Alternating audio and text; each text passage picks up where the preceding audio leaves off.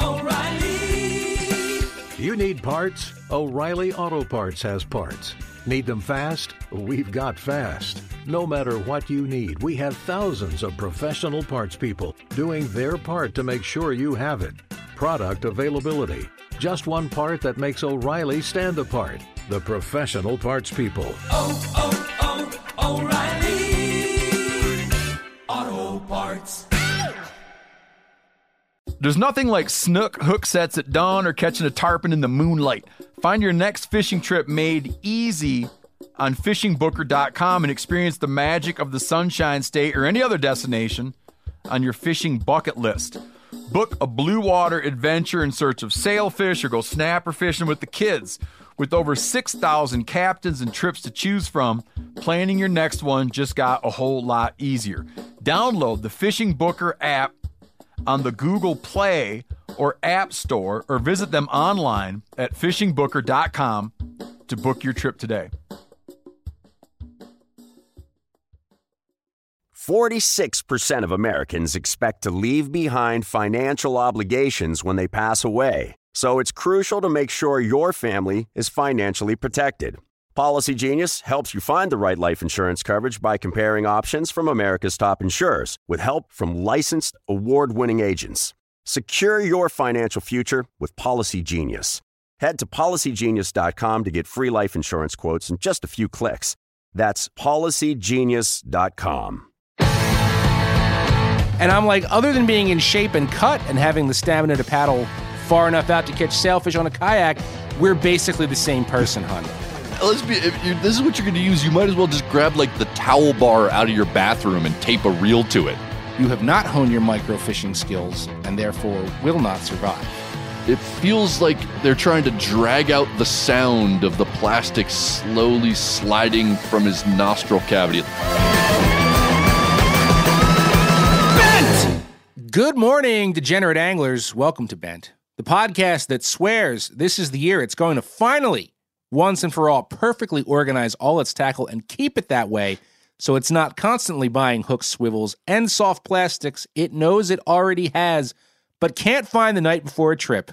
How you like that one? I'm Joe Cermelli. I'm Miles Nolte. And I don't believe in New Year's resolutions. But if I had one, it would be something along those lines about organizing tackle, because that's something I know I do. Yeah, which honestly, is why it doesn't count. I reorganize my tackle at least twice a year. It's this weird, like, Zen therapeutic thing for me. It's especially true for fly boxes. There is something about a perfectly organized fly box that satisfies me and brings me some inner peace. I don't know why. I could not agree more. But it's so rare that mine are organized. Like, I have to take a picture for social media because I'm like, wow, that only happens once a year. Because I reorganize in the spring. And like the streamer box, say we'll get all nice before the first warm season streamer trip. But by now, and I mean like right now in winter, my shit is chaos. Yeah. But I'm one of those people, like I got to say, I know where everything is, at least in the general sense of like what region of the garage, what the quadrant should be in. Yeah, what quadrant. It's in that quadrant. Yeah. But the only time I go nuts is when I jump into a curveball program, i.e. like, I get invited on a random muskie trip, because I don't do that often. So finding and organizing all the muskie lures and leaders that I have scattered about would take effort. But no, it does feel good in the spring when everything is perfectly in place. Yeah. I can relate to much of what you're saying, and I feel like maybe I was misleading with my statement. So let me clarify. My shit is not organized, not by any stretch of the imagination in any sort of functional sense. Like, unlike you, I can't usually find what I need among the precarious stacks of gear that are just lining my garage. I don't do well with that. What I'm talking about is the small and useless act of organizing and reorganizing individual boxes. There's something like the about battle, not the war. It's like the battle, not the war. Like that feels like something I can handle. And so like I'll take all the lures or flies out and just kind of reorganize according to some system that I decided makes more sense this year. Like last year, I decided that all the various prince nymphs that I have, like all the different kind of prince nymphs that I have, deserved their own box instead of just being thrown in. You have a lot of them. I've seen them. You do have a lot of those. Yeah. Yeah. Again, guiding out here, you kind of have to, right? And they used to just be lumped in with all the small stoneflies. But I was like, no, I've got enough. They deserve their own box. So I pulled them all out and reorganized everything. And will that help me find my prince nymphs or catch more fish? Absolutely not. I already knew where they were, but still I got a sense of joy out of it. Yeah. It was not useful, but it was joyful. See, I don't own enough nymphs to organize them beyond the one standard size fly box that I have for nymphs. You know what I mean? Like if I broke them down further, we'd have like separate thimbles or something like that of nymphs. Anyway, look, I've got no problem with New Year's resolutions, okay? Just to get back to the opening point there. But if I make one, I won't tell anybody about it. Like I have a problem with public posting of resolutions. Like if you're going to do it, just shut up and do it for yourself. You know what I mean? Like maybe, and I could be a jerk here and get flack for this. I don't know, but I never got that. Like 1 week smoke free, and 400 people are like, awesome job, bro. Keep it up. But then if any of those people see you burning a heater a week later outside the laundromat, now like they just know you have no follow through. So why make that public, I'm sorry that I got fat. I was slimmed down. I think that's the point. I think like that's for people who need the social pressure to keep an agreement with themselves. And sure, great. I'm with you, man. I don't want other people judging me for choices I made about my own self and health or whatever. And like this whole conversation just has me thinking about last episode when we were talking about how New Year's kind of gets you down. And I've actually been thinking about that and wondering why it doesn't bum me out quite as much. And I think there are a couple answers. Like one, we have skiing out here, which makes the winter nicer, and that might be part of it. But the real answer, the thing that I've been thinking about is super deep and like mind blowing. All right. Are you ready for this? Do tell. Lay it on me. The days are getting longer.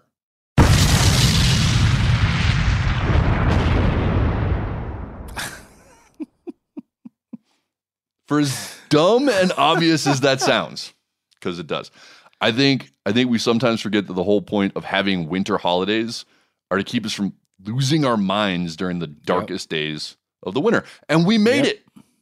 Those days are over. Yep. From now until June, every day is going to get just a little longer, just a little brighter, except for, if you happen to be a listener in the Southern Hemisphere. I feel like you guys get really screwed on this whole deal.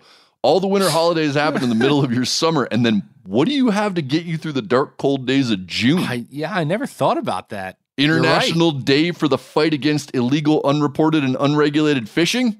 That's not a real thing. International Day of Yoga? World Seafarer Day? All those are actual UN-recognized June holidays. For the record, I looked it up. Anyway, for those of us who live in the top half of the globe, congratulations. We survived the darkest days of the darkest year in recent memory. Amen to that.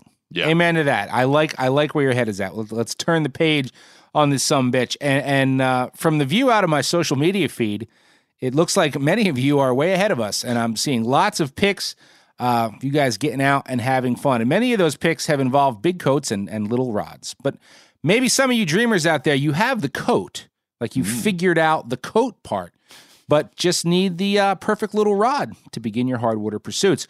Don't worry, Miles found a super sweet internet score for you in this week's Sale Bin. Well, why did you put the ad in the paper? You don't know what I'm getting at. Well, you didn't have to be so hurtful with me, so angry. Today, in the Sale Bin, we find a very simple offering. Whoever posted this particular gem on East Idaho Craigslist is not a person of many words. It's not someone that I would call verbose. They are into the whole brevity thing. The title is simple. Ice fishing poles. That's all it says. There's a lot of things about this that are simple. Very simple. All right, look, I am not an expert on ice fishing. I enjoy ice fishing. I have some ice gear. I get out when I can. I've worked on some ice fishing shows. I like grilling brats, drinking beer, and fishing through holes in the ice as much as the next guy, but I do not claim like solid expertise there. Mm-hmm. It's just something I do. Yep. I'm right there with you. I love it, but I don't have all the gear. I mooch off somebody else. Yep. I mean, I feel like I know stuff, but I know enough to know that I'm not the guy who knows it all. But when I look at this post, even I know that something doesn't seem right. Because while I might not be the most experienced ice angler on the planet, I do know the difference between an ice fishing rod and a fly fishing rod. And what I see pictured in the two photos on this post are just the bottom sections of two very, very crappy fly rods with two very, very crappy fly reels. All right, just for context, picture the bottom section of a 4-piece fly rod, the really thick part. Now picture that with a couple of snake guides attached and a tip top glued to the end of it. And you've got it. That is what is being sold. You can't zoom in enough on the photo. Like even the tip guides, something looks weird about those. Like they were like a repurposed something else that was glued on the end. I mean, there's a lot of creativity here, which I respect. But I think there's one major problem, right? Because so as far as I understand it, ice rods have two sort of basic essential qualities. One is that they're short, so that you can jig over a hole without sitting 6 feet away from that hole. That makes sense. And these fit that bill. They are short. You could do that. But the other thing that I expect from an ice rod is that it will be sensitive and have a pretty soft tip, because you need to be able to detect a light strike and set the hook and fight a fish up through the ice without breaking pretty light line. And that's where this particular innovation, I think, falls short in that respect. Yeah, it reminds me of a quote I believe that Gary Loomis once said, "I can build you a rod that'll never break. You just won't want to fish with it." Exactly. I mean, if this is what you're going to use, you might as well just grab like the towel bar out of your bathroom and tape a reel to it. Like that would essentially perform the same function as either. It wouldn't look as cool, but it would do the same thing. So, all right. I respect the repurposing here, right? I mean, you got some old fly rods sitting around. You don't know what to do with them. You're like, I got an idea. Maybe I could turn it into an ice rod, but it didn't work. It clearly didn't work, and now someone's trying to sell that bad idea. Yeah, I got to say though, $10 for both. And that's the thing. If you needed a couple cheapo reels to knock around with, that's the deal of the century. For sure. And honestly, not even that. At that price for $10 for both, I would consider buying this set just to see the looks on my friends' faces when I like rolled into the ice shack and pulled out these little rods and started jigging with them. Like that would be worth $10 for me, just to see that reaction. Like, what the hell is that? Oh, it's my new ice rod. You like it? So the part that gets me is like, what do you do with this when you're in 80 feet of water jigging for giant Lakers? Like, you're just going to be standing there there's no quick release on a fly reel. So you're just going to be sending a jig like, ring, just stripping it off. Ring, for 45 minutes to get it down the depth. That's the major. I can forgive the half a fly rod, but like stick a couple spinning reels on there. You know? Yeah. It's just, this is not functional. It didn't work. You're trying to sell us your mistakes, which again, good on you, and at least it's cheap. So that one, man, I got a lot of laughs out of that. Whoever posted that in East Idaho, thank you. If you come across any online fishing gems for sale, just let us know. Send us a link to bent@themeateater.com. You all have been doing a great job sending us those submissions, and we do appreciate them, and we look forward to the next ones that you come up with.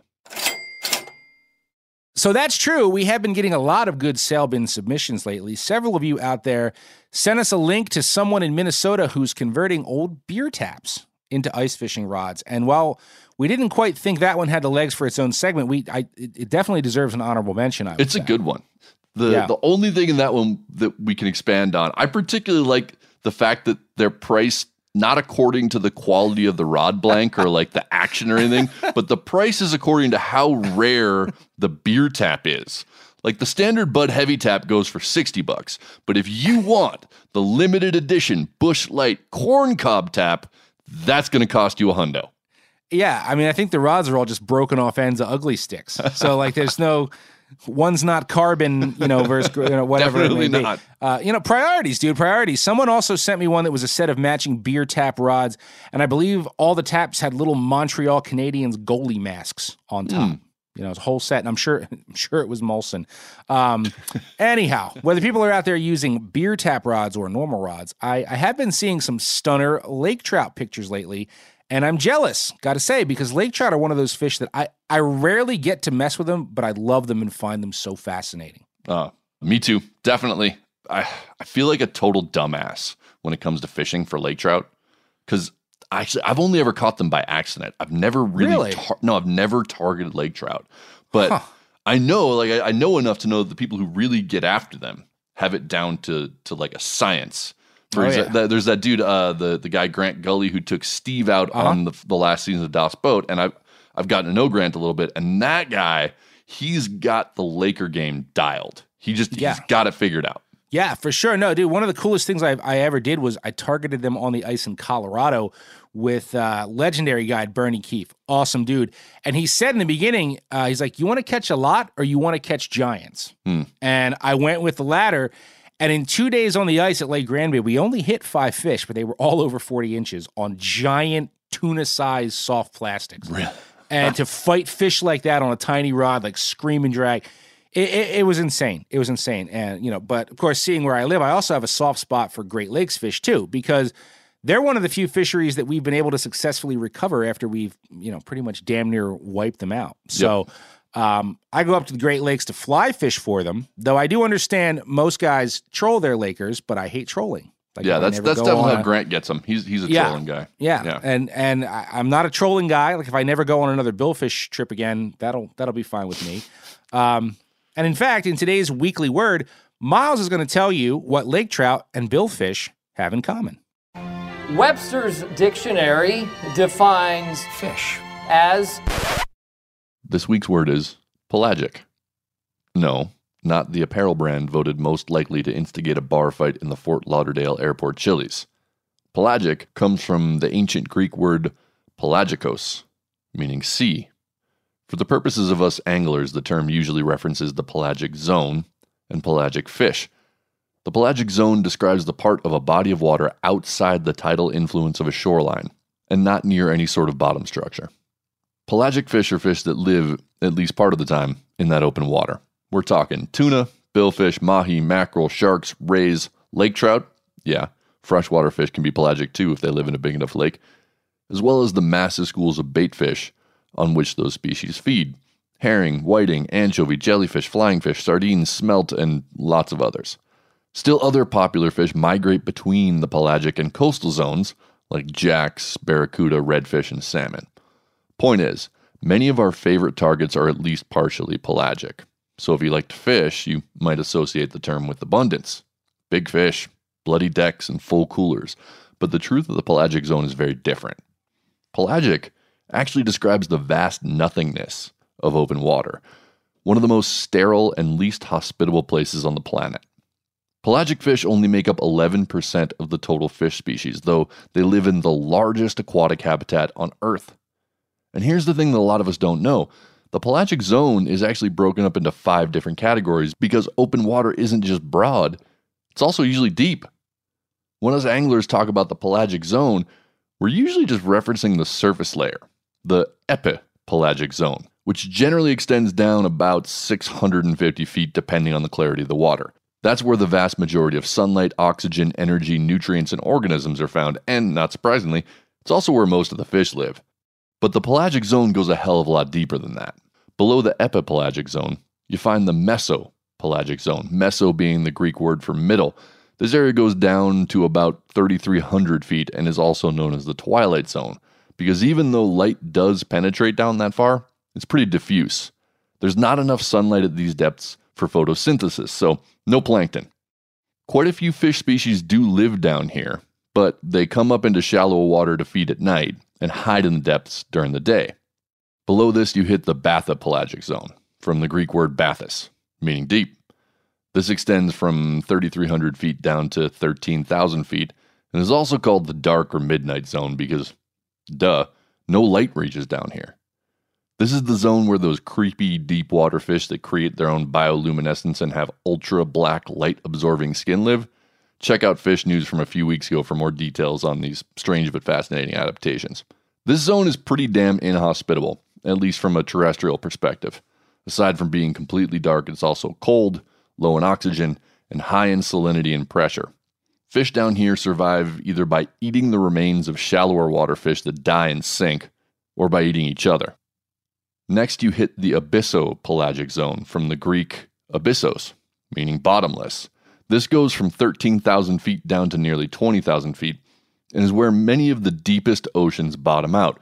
But in certain places, like the Mariana Trench, the ocean goes to an even deeper zone, the hadopelagic zone, sometimes called the underworld, since Hado comes from Hades, the Greek god of the dead.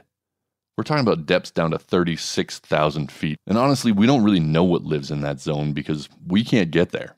For me, like lots of other anglers, I think, the word pelagic conjures up images of early morning offshore runs, sinking the horizon, blow-ups in the bubble trail, trolling lines popping off outriggers, scrambling shouts of "fish on!", long sweaty stints in a fighting harness, prismatic flashes through blue water, and if you're lucky, a well-placed gaffer tag followed by high fives and cold beer.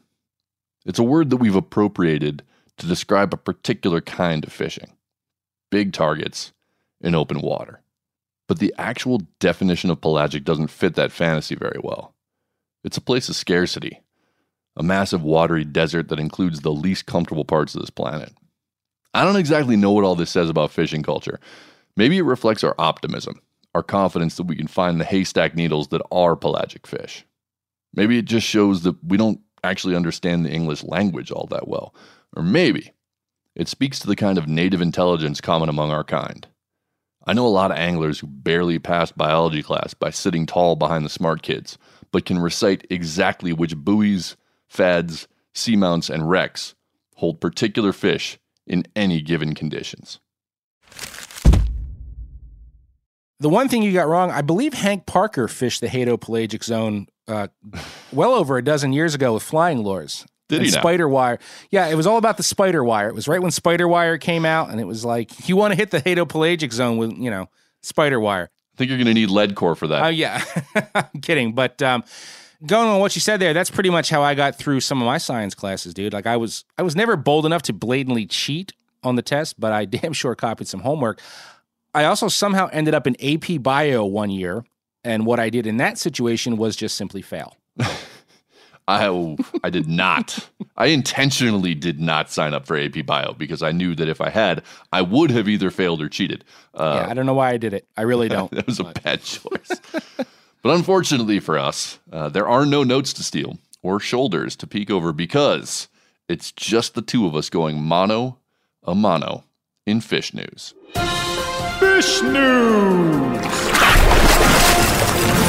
That escalated quickly. All right, so before we kick in the news, I do have one fan shout-out this week, and that's going to Tyler Berman, who emailed us, and the subject line of that email was, "Dude snorted a Senko."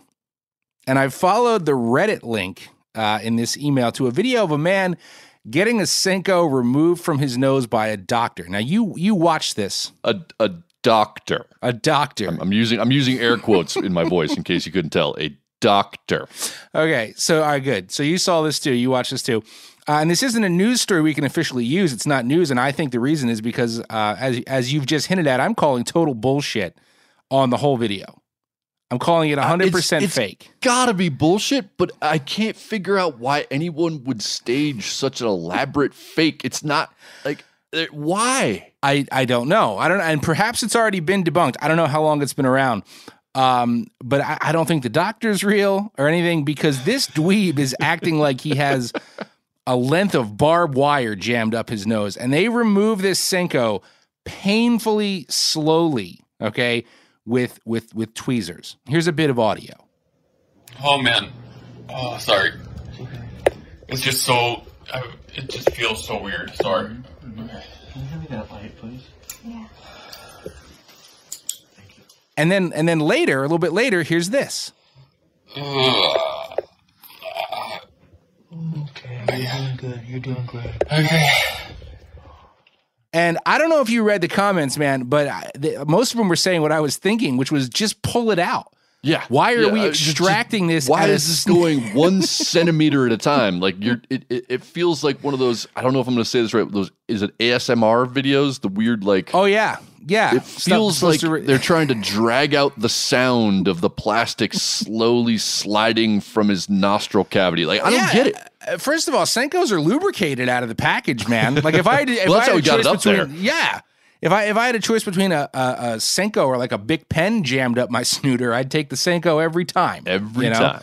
And also, like when it finally wiggles out, it's oddly void of boogers. So I'm calling this fake, right? But Tyler, yeah, we appreciate you sending it, man. It's fair. I'm going to say one more thing, but if you watch this video, like it is very elaborately staged. There's like a very doctor-seeming actor in a coat and like they spent some time and some effort and some resources making this, and I cannot understand why. So that's what. Yeah, and not that I expect many people to like just know this off the top of their head, but the guy who's getting it pulled out of his nose looks like the lead singer of Mudhoney. He does. Yeah, I hadn't thought of that, but you're absolutely right. There you go. Yeah. There you go. So that's my fan shout out, Tyler. Thank you. I mean, I've got my little early one, and I'm not going to shout anybody out by name on this one, and it'll make sense in a second, but it does connect to that in sort of the shape of the bait. A lot of people lately have reached out to us with links to lures in the shape of penises. and I got to admit that I was totally ignorant of this like propensity that anglers seem to have for casting out phallic lures and trying to get fish to eat them. I had no idea that was a thing, man. We've gotten links to crankbaits, stick baits, soft plastics, all molded to look like male members. I know where you're going though here. So we've gotten a lot of links to ones that are pre-made for sale. Are you going to the gentleman that made his own? I'm not calling him out, but yes, that is one of the ones.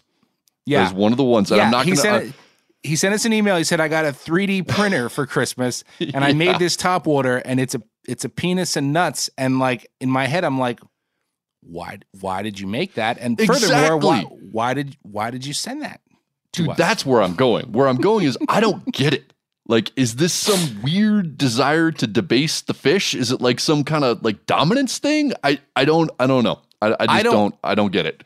I believe it's all. I don't believe anybody's using those wiener lures. It's just like it's like a joke you buy for your friend, but it was funny 30 years ago. Like these are not new. Like you've been able to buy booby and wiener lures forever. You just had to do it, through mail order instead of on Facebook. But it's like the Spencer's Gifts of the fishing world. Is that what you're saying? Yeah, pretty much. So I think what we're both saying is we love seeing weird stuff from you guys, but you can stop with the dick lures. Like we're not doing a sale bin on the dick lures. Nope. We're not sharing your homemade dick lures on Instagram, which I don't know why you'd want us to do that anyway. Anyway. Oh, anyway, I had to, that one, like they keep coming. So I felt like they had to be addressed. But yeah, let's move on to some fish news and maybe something of a little more substance here. Okay. All right. Fair enough. So I get to kick off this week. As a reminder, as always, this is a competition. Miles and I don't know what stories the other guys bring to the table. And Madman audio engineer Phil will declare a news victor at the end. And I'm going to start off today with a nod to a buddy of mine, Jason Nark, who's a journalist of the highest caliber, exquisite writer. And I met Jason 2 summers ago. He was working on a piece about snakeheads on the Delaware River watershed for the Philadelphia Inquirer. And he tagged along with me on a snake hunt. Now, this is a caveat that has nothing to do with the story. I just have to tell it, right? I just have to bring it up. At the time I met Jason, he was a very clean-cut, well-pressed man. And then last summer, I'm snakehead fishing on the side of the road in South Jersey, and up pulls this pickup with a kayak stashed in the back, and out pops a long-haired, very unshaven Jason wearing like a full-brim boonie hat, and like he's all sweaty, and it turned out he became so snakehead obsessed he now spends his summers just mucking around the swamps of South Jersey. And I admire that. Another life ruined by Joe Cermele. But tell you what, Jason is still writing and writing very well. And he recently had a story in the New York Times, headlined "The Problem with Problem Sharks." Okay? And I'm going to summarize a lot of this because it's a long one, right? But here's the gist. I think we all know what shark culls are. Okay? Shark bites a swimmer, causes mass hysteria. And in the past, even here in the U.S., that would lead to the killing of a bunch of sharks in the area of the attack, right? With the idea being you're getting rid of the problem one, okay? Now, while these full-on bloodbaths don't happen like they used to, in other countries, particularly South Africa and Australia, they do still use nets and baited hooks time to time. They're still deployed along some beaches where swimmers and large numbers of sharks often mingle. So there's a doctor, Dr. Eric Cloua, C-L-U-A. It's French. I don't know how to pronounce. Do you know how to pronounce Cloua? Nope, not even going to try. Cloua. We're just going to call him Dr. Cloua, okay? And he's a marine biologist based in Paris, and he says he's figured out how we can get away from shark culls, which, as the story says, is like executing everyone in a police lineup in order to ensure justice was dispensed on the guilty party. Now, I'm going to quote from Jason's story here.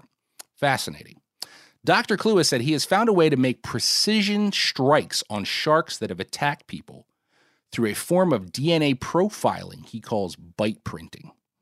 And he believes it's usually just solo, quote, problem sharks that attack humans repeatedly, analogizing them to terrestrial predators that have been documented behaving the same way.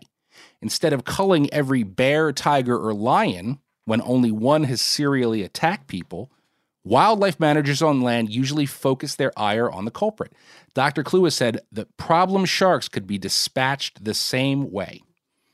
And once a database of these bite prints is built, DNA could be collected from the wounds of people who were bitten by sharks and matched to a known shark. The offending shark would then need to be found and killed. Okay. Okay? With me so far? I'm with you. I have a couple questions, but I'm going to let you finish in case you answer. Yep. So many other people in the science field have poo-pooed this idea, and I don't necessarily mean the bite printing part, right? It seems most agree that collecting DNA, via bite print could work, right? And Cloua is perfecting the technique using tiger sharks in French Polynesia. And here's a quote. He says, "I'll let them bite a pig leg or something else with flesh, muscle, and bone." And that's what he's using to perfect this DNA collection from a bite wound. But many people are saying, first of all, the idea of a rogue Jaws-like problem shark has been long debunked. Like, there's really no science that proves that's a real thing. Cloua is saying, on the other hand, his research and data collection will prove the opposite, that problem sharks do exist. But, I mean, here's where we get our fishy tie-in, right? What this guy fails to address in this, even though other sources who aren't even anglers have addressed it very loudly in the piece, is, okay, like, let's say this data collection proves there's a problem shark that's bitten 3 people. How do you now single it out and target it? That was my question. Yeah, that's what I'm wondering. Like, how do you know which one it is from the DNA? He doesn't address that at all, right? And that's just not how fishing works. So if I'm understanding this right, like, theoretically, a great white could bite someone in, say, Cape Cod, and by the time you get the data back, assuming that there's a pool of data, right? Like, I imagine that shark would have had to have bitten other people. At least 2 people. Right, at least 2 people for proper data to be collected. And then you take the time to determine, oh yeah, that's the problem shark. It could be 120 miles off Jersey in 500 feet of water. Like, you can't just take a boat out in the ocean and say, I want that one. So in my opinion, this is just a case of hardcore science not jiving with simple common sense. Like, in my head, it like teeters on ridiculous. It's like saying, new study finds serial killers drive cars. Well, yeah, but like, that doesn't help us find them. So I tend to give researchers the benefit of the doubt in these things. Not always right, but they're generally pretty, like, smart folks who understand complex problem solving. So right. I would love to be able to ask this guy, like, what's your solution, man? Like, okay, you've got the DNA of a problem shark.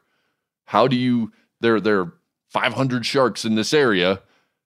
How do you tell which one is the one without killing all of them or sampling all? Like, I don't get it. No, you're right. But even if you could tell which one, how do you target that shark in a pack of? I just don't see. I don't see how that would ever work. I don't doubt that hypothetically that database could be created, but in my opinion, it would take a damn long time. Like we were saying, in order to identify one of those sharks, wouldn't it have to bite multiple people, and you'd have to have the DNA from multiple people? I mean, you could. What it would do. Here's what I'll say: it would prove or disprove the idea of problem sharks. And so, like, if that's what we're going for here, You could say like, oh, this person and this person and this person were all bit. It's the same shark. Okay. Yeah, but even that, man, I don't know. I could counter argue that and say that, like, if you look at the New Jersey attacks from Close to Shore, the book I did on Philistines here, there's a million theories as to why those sharks were there doing that. And in a lot of cases, they point to environmental things. It's not like those fish were blood hungry for humans. They were where they weren't supposed to be, or got pushed there because of weather factors, or, you know, they ran out of a food source here. Like, what is a problem shark? Okay, but regardless of the reason why they get there, you could say the same thing about bears in that, and we do have problem bears. There are usually environmental factors that drive a bear to seek an alternate food source that maybe become human-based, whether it's human food or people. Yeah. But once that's happened, then that bear is a problem. I see. And it will continue to seek out that food source. And so that's where I would say it could be valuable. Okay. All right. Well, I still don't know how you find the shark. all you do is like, yep, they're a problem. I don't. I think we'd have to figure something else out off of that. Yeah. There's a lot more work to be done here. You know. Yeah. There's a lot more work to be done. And on the subject of areas of fisheries management where we have a lot of work to do, I'm going to pivot from the salt to the fresh here. And, you know, in previous fish news segments, we've talked quite a lot about the detrimental impacts of fertilizer, specifically phosphorus on water quality, right? And just a little quick update, nutrients from fertilizer used in lawns, golf courses, and agriculture get into waterways and then concentrate in lakes and then cause algae blooms, which lead to all kinds of problems, right? Like oxygen depletion, cyanobacteria. These are things we've talked about. And this is a major and growing problem in fisheries across the globe, right? You think about the massive red tides and fish kills in Florida, or the blue-green algae warnings that seem to be just growing in scope and scale every summer all over the place. So in light of all that, here's my question on this story. Why is a ranch on Colorado's Blue River requesting permits to intentionally add phosphorus to the river? And why do some conservation groups and environmental advocates support the idea? All right, so I'm gonna give you a little backstory here so we can put this together.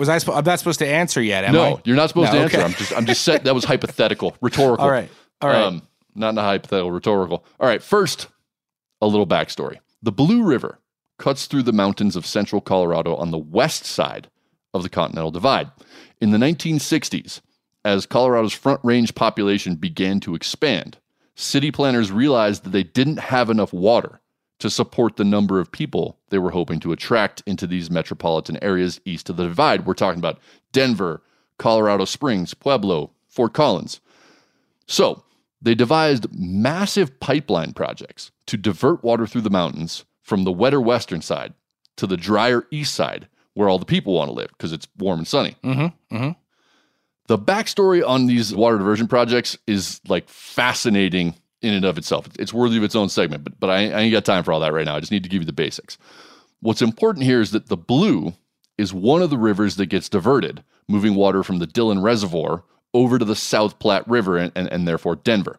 Dillon Reservoir sits above a 231-foot high bottom release dam, meaning that the water flowing out of that dam into the Blue River below comes from the lower reaches of the water column. So it remains at a relatively constant temperature that's optimal for trout, never getting too hot in the summer or too cold in the winter. Just about every famous trout fishery in the U.S. sits below a bottom release dam for exactly that reason. And the Blue has long been a famous trout fishery. It's known for producing just massive rainbows and big browns too. Part of the reason that fishery has remained so healthy is that in the 1980s, as the mountain towns grew in the upper Blue River Basin, water quality managers enacted very strict regulations on wastewater discharge, which kept levels of pollutants, including phosphorus, pretty low. For several decades, the Blue was arguably one of the best trophy trout rivers in Colorado and the country, really. Guides and outfitters proliferated and profited, and private ranches were bought up along the banks, creating exclusive access for their owners and clientele. One of those ranches, Blue Valley Ranch, owns a stretch so noted for its big fish that local anglers refer to it as Jurassic Park. Okay, so now fast forward to 2016. Colorado Parks and Wildlife stripped a 19-mile stretch of the Blue, which includes the Jurassic Park section, of its gold medal status because they found that the size and number of trout in the river had significantly declined.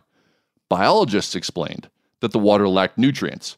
So basically, many of the nutrients flowing into the system were getting trapped in Dillon Reservoir and not making their way through the dam. Low nutrients means few aquatic plants, which means low numbers of aquatic insects, which means no food for trout. Yeah. So this year, Blue Valley Ranch, a 25,000-acre swath of land, which, again, houses that Jurassic Park section, wants to pilot a program that would intentionally add nearly 2,000 gallons of phosphorus to the river annually in order to boost nutrient levels and, hopefully, fish size and populations. Now, this could sound like an evil plot by a rich landowner to improve the fishing on his private stretch of river at the expense of the ecosystem, but it's not actually that simple. Paul Tudor Jones II, who owns the ranch, the dude, he's actually proven himself to be like a pretty good steward of the land and the water and the wildlife. He's spent a lot of his money trying to improve habitat. He built these wildlife corridors to get through the busy highway near there so that there were less issues. He set up a foundation that works to protect the mangroves in Florida, and he's done a ton of stream habitat restoration on the Blue, which not only benefits him, but all the anglers that fish that river. So various local conservation groups and water planning organizations are backing this project. That includes Trout Unlimited, the Blue River Watershed Group, and the Colorado Basin Roundtable. And they're hoping that this has the potential to rehabilitate this section of the river.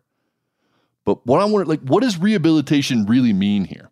Yeah. We're talking about an artificial system that's been dammed and redirected and planted with completely non-native fish that grow to disproportionately large sizes.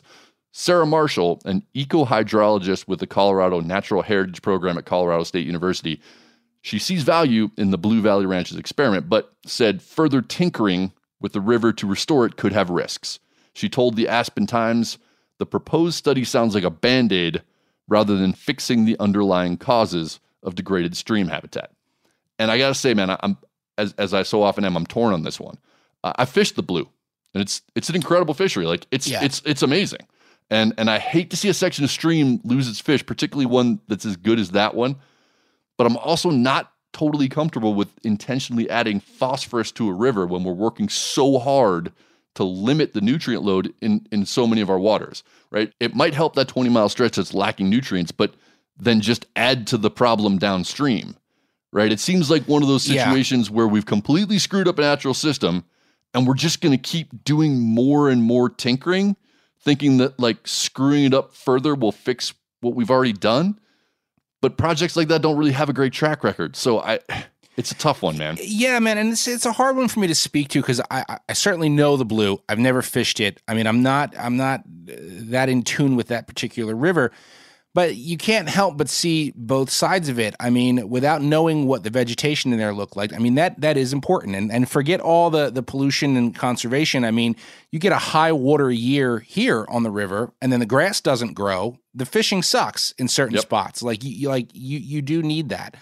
And sometimes I also think that you can overprotect something because, I mean, if you look at something like this that was so special in Blue Ribbon, how many great trout streams out there are not protected nearly as much as this one is? I mean, especially like I look at Pennsylvania. There's a lot of great trout streams in Pennsylvania that, I mean, they're not coddled the way some of these Western fisheries are. There's all kinds of shit dumping into them, and they still fish, and they have big fish in them. And so I'm not saying you can't do anything, but I mean, I don't have a firm answer on that either because I see the value both ways. But I mean, this was not a trophy trout stream initially, right? Originally, if we're talking about what it used to be, it was it used to be probably a pretty good cutthroat stream, but no one really knows because there was so much mining activity in that area in the 1800s. It basically killed everything off. Right. And then in the 1960s, they built this dam to send water over to Denver, which created this bottom release fishery that grew these massive trout. And for 40 years, it was great. And then they ran out of nutrients. It's not great anymore. So, I mean, what are we fixing? What are we trying to restore? Yeah, you're fixing something that was manufactured from the get-go. Right. Really. essentially. And I get it. Like, I love big trout streams too. I love bottom release dams. I love tailwaters. They're some of my favorite places to fish. But is it worth potentially adding more phosphorus load to the greater Colorado River system that could mess things up downstream just to have that one piece go back to what it was for a very short period of time? The correct answer to that is probably not. I mean, probably not. But I mean, dude, you know how anglers are, man. It's like people care most about where they're fishing and how it affects what they want to do. And I mean, that's a problem with so many conservation issues, is we're worried about right here and now and not 50 miles from here. I mean, it happens all the time. And look, I get a lot of people make their living guiding that river, and I'm not trying to say that their needs aren't serious or significant. I'm really not. It's a hard one. It's complicated. It's a very hard one. And I don't think we'll necessarily resolve it here. But by all means, email us, weigh in. We'd love to hear your thoughts on it. O'Reilly Auto Parts are in the business of keeping your car on the road. O'Reilly Auto Parts offer friendly, helpful service and the parts knowledge you need for all your maintenance and repairs. If you're confused about what part you need, like what wipers are going to be the best, what replacement headlights are going to be the best, go into O'Reilly and talk to the people that work there, because they're great and they're super friendly, and they'll get you squared away where you walk out knowing you got the right thing. They've got thousands of parts and accessories in stock, either in-store or online, so you never have to worry if you're in a jam. Do you need your windshield wipers replaced? You need a brake light fixed? You need some quick service? They'll help you find the right part or point you to the nearest local repair shop for help. The professional parts people at O'Reilly Auto Parts are your one-stop shop for all things auto do-it-yourself, and you can find what you need in-store or online. Stop by O'Reilly Auto Parts today or visit us at O'ReillyAuto.com/MeatEater.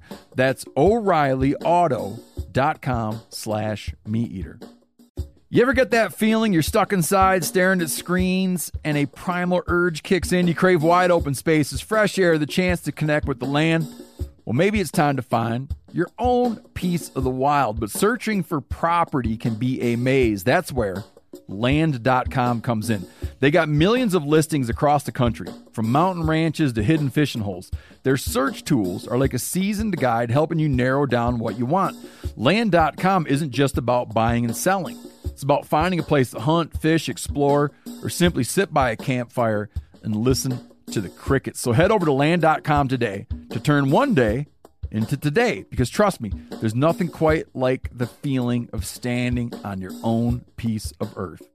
There's nothing like snook hook sets at dawn or catching a tarpon in the moonlight.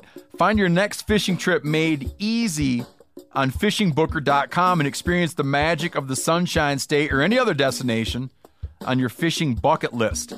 Book a blue water adventure in search of sailfish or go snapper fishing with the kids. With over 6,000 captains and trips to choose from, planning your next one just got a whole lot easier. Download the Fishing Booker app on the Google Play or App Store, or visit them online at fishingbooker.com to book your trip today.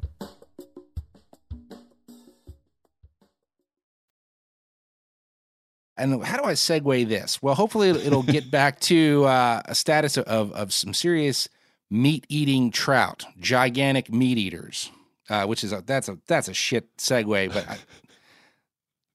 listen, I'm trying. I just want to see where it goes now. Like you're really building it up. Well, here's where it's going to go, because this is a fun one that's ironically going to pair perfectly with this week's closing and the line segment. So stay tuned for that.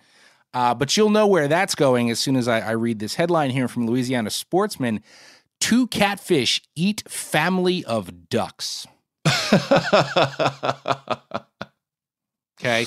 So nice. this pair of blue cats was caught by angler Nick Price near Houma, and the fish weighed 19.5 and 20.2 pounds. So definitely respectable blue cats, right? But not like super tanker monsters either. And according to the story, Nick noticed the guts on these cats were abnormally distended. So after filleting, he slit open the stomachs and outpoured a whole family of ducks. Wow. Okay. And Nick says one cat was full of just babies. The other one had one baby and the mama duck. So like the full grown duck, right? These can't be mallards. That's all I'm going to say. There's no way these have got to be a smaller duck. And sorry. Anyway, I'm going to throw a shot up on the on our weekly Bent Insta story so you guys can see it. They're pretty. You could tell they're ducks. They're kind of decomposed, and I'm not a bird person. I don't know what they are, but one is definitely a full grown duck. Okay. Wow. And because that's what I thought. Like babies, I understand. But the mama duck, that's impressive, especially considering these were not 40, 50-pound blue cats. Like 20 is good, but it's not insane. No. So Nick reckons the fish were paired up and swimming around together when they happened upon the Ducksworth family here. And he says he showed the pictures of the stomach contents to his dad and uncle, and they've both been catfishing this area for 50 years and said they'd never seen anything like that. Now, remember that part right there as you venture into the end of the line segment. 50 years, the local cat crew had never seen anything like this. That'll be important again later. But Nick says he did do some research and found some video of catfish taking shots at ducks and other birds, which I've seen them. Wells catfish over in Europe in particular, right? But I don't think Nick's going to start baiting with duck parts. He did, however, add, and I'm quoting here, "I have an unusual catfish bait. It only catches big catfish. It won't catch a lot, but you catch bigger ones with more meat than 5 small ones. His secret, speckled trout belly." Now, he says it's prime catfish bait. They love it. I've been using it here for at least 3 years. My biggest catch has been about 38 pounds. Nick, like, what? Just ride on the ducks, man. Like, why are you going to give your shit away like that? Yeah. There's a chance that we're going to tell it to everybody. But, I mean, we kind of just did. So, I just thought that was an interesting little one. The birds pop up now and again, the mice and the voles and the things and the trout stomachs, but I don't ever recall seeing a whole family of ducks in blue cat stomachs before. No, I haven't. I've never caught a blue cat, so I can't speak to it. But no. Oh, really? No, I've never caught a blue. I know. That. I've caught lots of other cats, but I've never caught a blue. I sort of, for my second story today, I also went a little bit more like lighthearted and fun. It's okay. Not quite so sciencey and serious. But like you went salt into fresh, and I went fresh and now into salt. So we're getting a whole smattering of everything. Great. And I'll admit my first story was really long, so the second one's going to be pretty short. I got to close with the best headline, and that's purely why I picked the story. The best headline I found all week: fish sex organs boosted under high CO2. And this one came from phys.org, one of those science journalism websites that I enjoy just like hanging around on. And I'm going to file this in the very, very slim category of benefits of climate change. So a new study out of the University of Adelaide found that one particular species of reef fish looks like it may actually benefit from ocean acidification, that's happening right now as a result of increased CO2 in the atmosphere. The common triple fin, or Forstergion lapillum, I know I blew that, is a shallow water species found off the coast of New Zealand. When exposed to increased levels of oceanic acidity, these fish produce more sperm and eggs and take better care of their fertilized ova. The research team compared the triple fin found in areas of underwater volcanic seeps that naturally have high levels of carbon dioxide with fish found outside those areas. And they discovered that those fish experienced no negative effects from acidification and significant increase in gonad production. The males in the area of high acid ate and foraged more, and the females devoted more of their energy to ovarian production. The researchers also found that the males spent more time and energy guarding the fertilized eggs, which might lead to better recruitment. So there's the good news in all this. The bad news is that we're talking about tide pool fish that grow to a whopping 8 centimeters. So, I don't think you're going to look for the triple fin to take the place of your favorite sport fish, which are not going to fare so well from acidified oceans. But hey, something's going to do all right.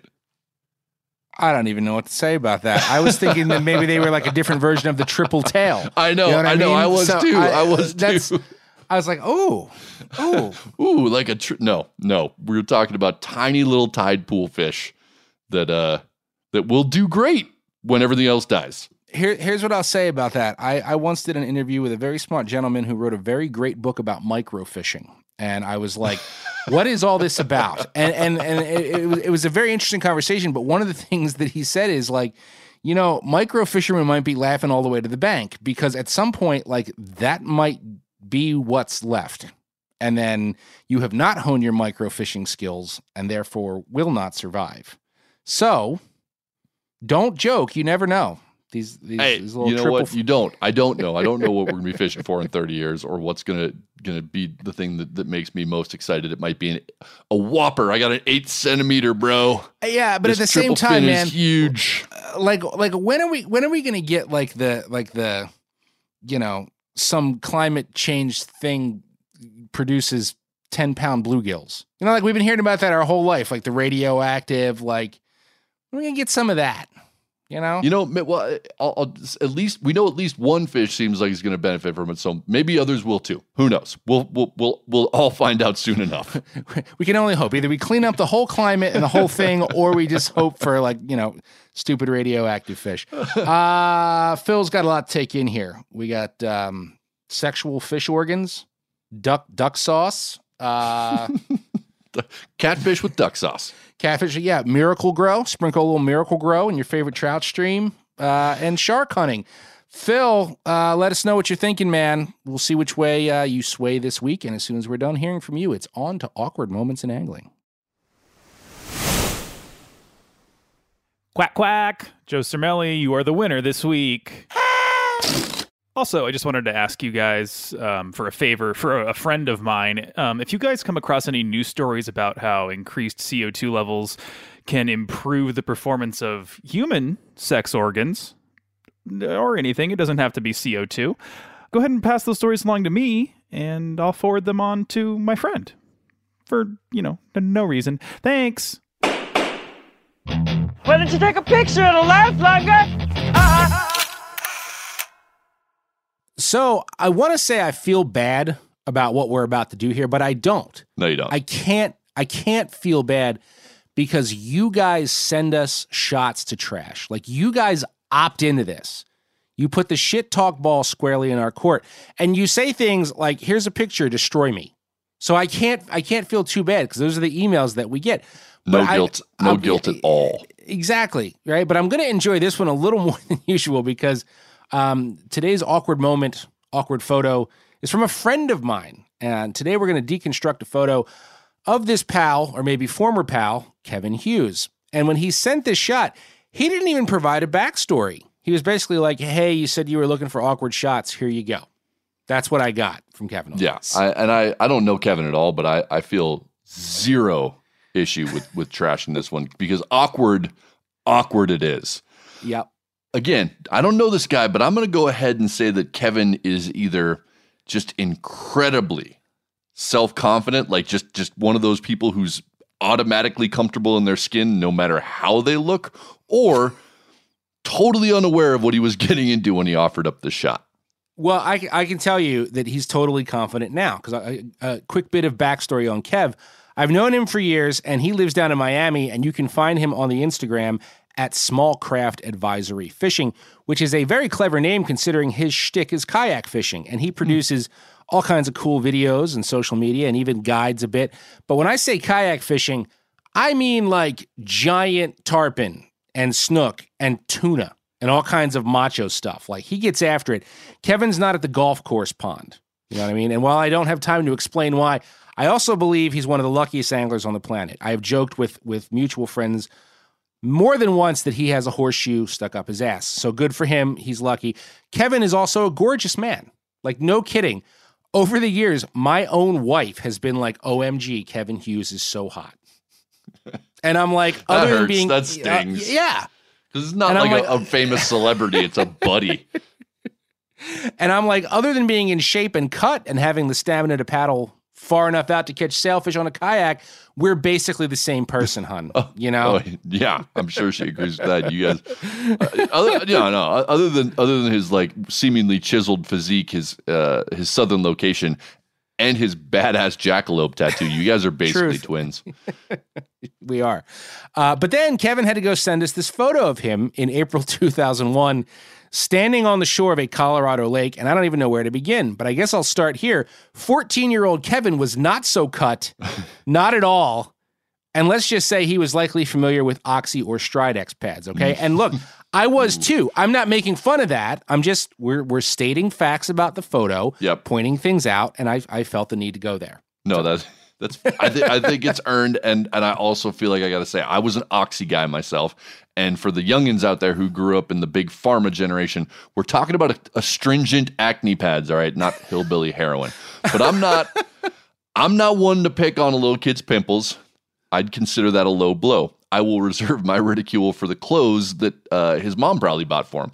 And young Kevin's mom seems like she had good taste because his attire is. What's the adjective? Stunning. It's stunning. I'm dying to get into that shirt, but I will start at the top. I will hold back. Kevin is wearing a white Abercrombie visor, which leads me to believe that he was either the last preppy kid still wearing Abercrombie in 2001, or he was really into Eminem. And I hope it was the latter. Like, I hope that when he wasn't fishing, he was just watching 8 Mile on repeat and daydreaming about himself winning rap battles. I'm going to say, strong chance there were Slim Shady posters in his room. Yeah. Well, okay, you mentioned the shirt. The shirt sort of backs that up. Okay, This shirt, it's loose, flowy, and breathable, button up like a Hawaiian shirt, but it's got this crazy Asian print happening. Right. And I mean, it's all over the place. It's a white shirt, but it's just slathered with Chinese letters and dragons, just all different color dragons, man, like randomized all over the shirt.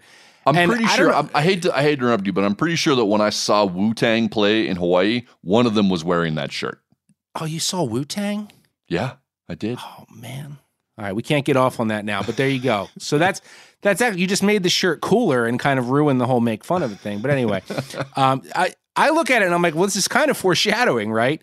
Because I was like, it's kind of a little bit Scarface, and Kevin did end up moving to Miami. You know what I mean? So it's like a little picture of the future, like what he's going to rock and where he lives. But can't you see him at the mall with his friends falling in love with that shirt? Like, while there were no adults there, like I bought, weird clothes and stuff when I was at the mall with my friends, and my dad, had a pair of Jenkos. My dad would be like, "What the hell are you wearing? Bell bottoms?" It happened all the time. I mean, yes, I can relate to that, but the shirt does not flag that way for me. It just I think we have different perspectives on that shirt. The Asian themed Hawaiian shirt just doesn't throw me at all. I can actually picture I think some of my high school teachers wore that shirt in the late 90s, if I'm being honest. And I would probably still rock that shirt to this day. I could see you wearing, you know what? Damn it. I could see you wearing that shirt. Yeah, I could too. To a Christmas party or something. Yeah, totally. Or just out fishing on a summer day. It could happen. I will admit that the shirt feels a little out of place, with the backdrop of the Colorado high mountain lake. So, yeah, I see how it's a little out of place there, but I can't throw too much shade because I could see myself doing that. But let's move off the shirt. Let's move on to the fish. Yes. Kevin's holding a small rainbow trout, and it's not like, when I say small, we're not talking like 4 inches of fury small. But it's also not. It's not what I would put into the hog category. No. Right. Let's call it a 12-incher. It's a perfectly respectable fish for a 14-year-old kid to get excited about. He could have used maybe a little guidance on the hold, like maybe loosen up the full hand around the gill's death grip. But again, I've seen worse. It's not the worst I've seen. Yeah, see, we may disagree here, but like what strikes me is the look on his face, right? A face, by the way, that's wearing glasses that I don't recall being in style. Okay, just they're these thin, gold-framed, oblong, not sunglasses. These are like glasses that I don't feel match his age. It's like he's trying to find his own style with the ensemble, with the clothing, but like these are the glasses like his mom bought him 6 years earlier that he's still wearing. Okay, but anyway, I don't think the ensemble belongs in this fishy setting, and his face to me looks as though someone else caught the trout and handed it to him and said, "Can you hold my trout for a sec, dude?" And then like before he could respond and say, "I don't know how to hold a fish," someone quickly snapped his photo. Snap. That's what I see. I get that. The thing that sticks out for me on that one is just his apparent total lack of enthusiasm, right? And it doesn't come off like the I'm too cool to look excited, aloof teenager thing, which I would understand for a 14-year-old. It doesn't feel like that. It feels strangely more wholesome. Like if I were to caption this photo, it would say something like, "Hey, this fishing stuff is pretty neat." Like that's what I hear. Would you say it like the moose from Wally World? Sorry, folks. Actually, yeah. Oh, this fish is a pretty neat one. But my big takeaway from the photo is that I'm looking at someone who has no business being as comfortable and confident in his body as he seems to be.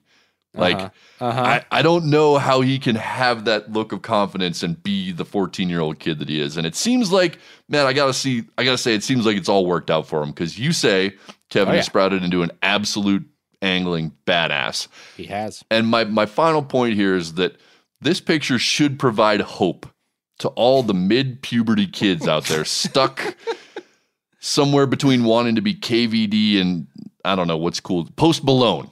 Depending on and they're like trying to make the decision based on what they think is going to get them more attention from the people that they're interested in romantically.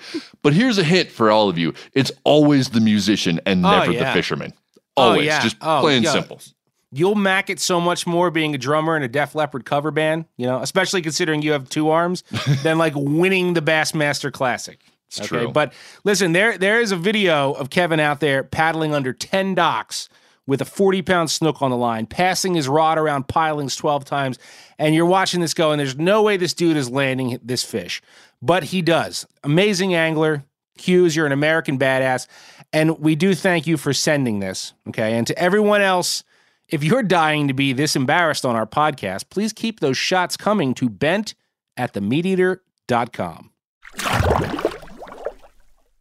You know what? I gotta say, Kevin's story, the life story of his that you laid out there, kind of makes me think of the fairy tale, The Ugly Duckling. You remember that one? Of course I do. It's classic.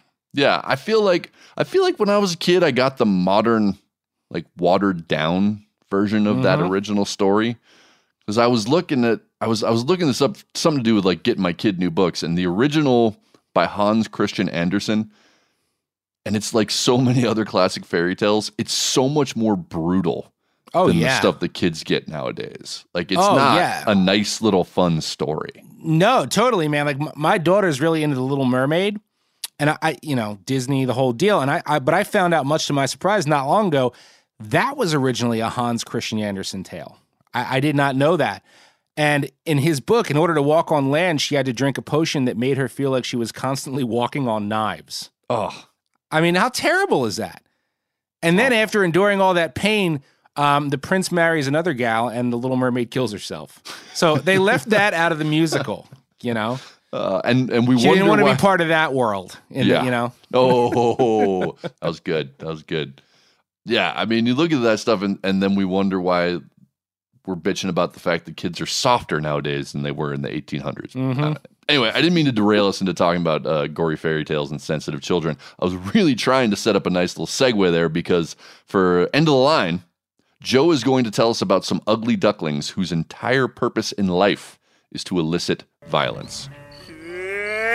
Fishy, fishy, fishy, fishy! Well, that's not loud enough, Bert. Tracing the history of any style of lure to its true origins is often pretty difficult.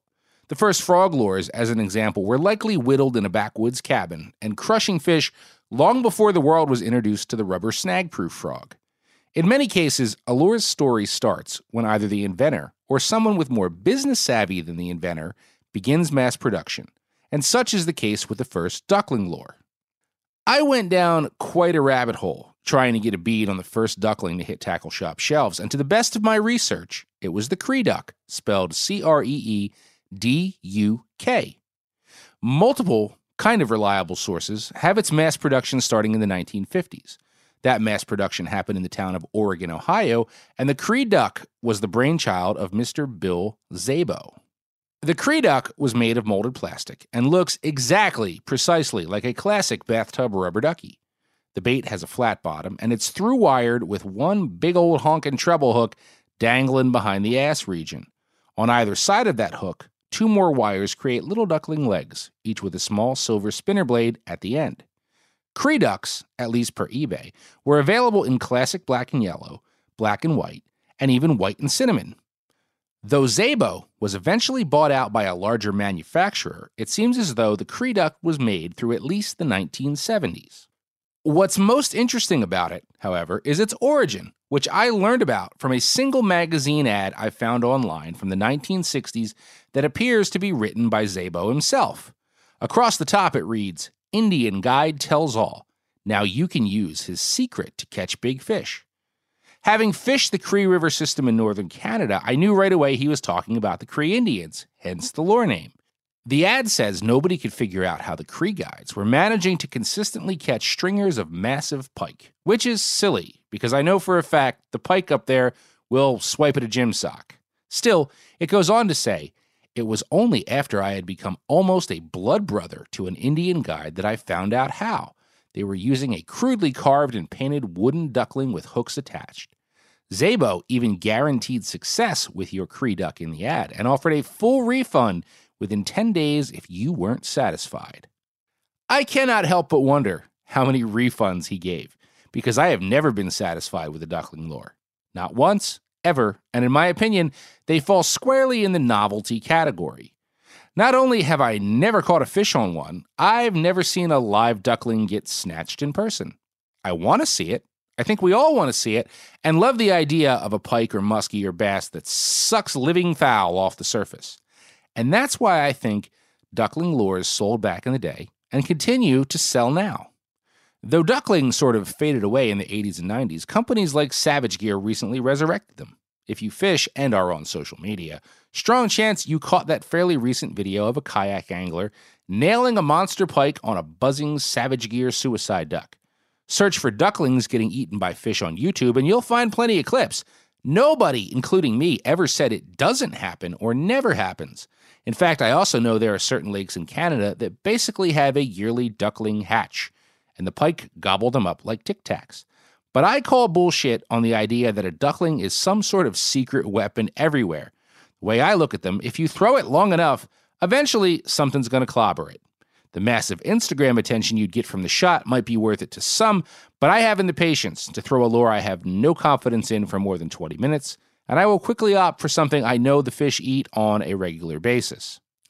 My colleague and buddy, Sam Lundgren, MeatEater's fishing editor, echoes my feelings. But then there was a muskie trip he took with his dad on the Flambeau in 2018.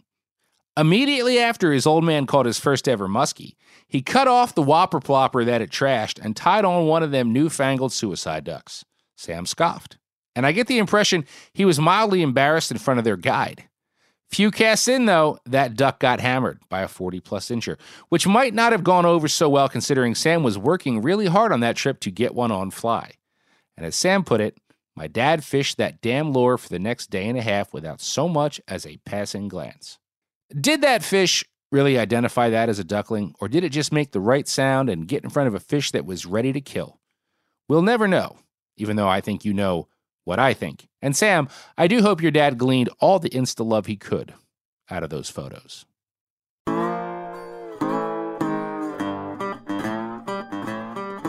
Well, that's all we have for you today.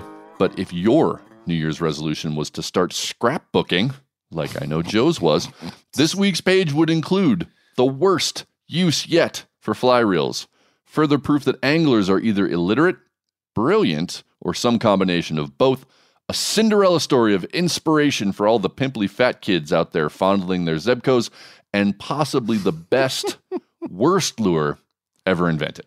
Oh my God, terrific. As always, send us a note and let us know what you're up to at bent@themeateater.com.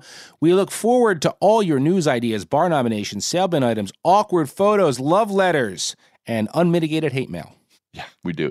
To be fair, most of those are for Lance V. No matter what you have to say, we will read it. And if you make us laugh, we'll be sure to send a Degenerate Angler sticker your way. Just be sure to send us your address, too. That's right. We're also keeping an eye on the Degenerate Angler and Bent podcast hashtags if you're into the whole Graham thing. But remember, even if you're like Miles and hate social media, you're always welcome here.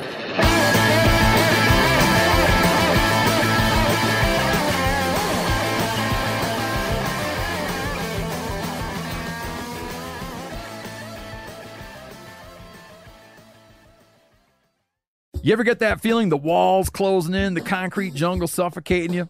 You crave some wide open spaces, the chance to connect with nature, maybe in a spot all your own. Well, head over to land.com. They've got ranches, forests, mountains, streams, you name it. Search by acreage. You can search by location. You can search by the kind of hunting and fishing you're dreaming of. Land.com. It is where the adventure begins.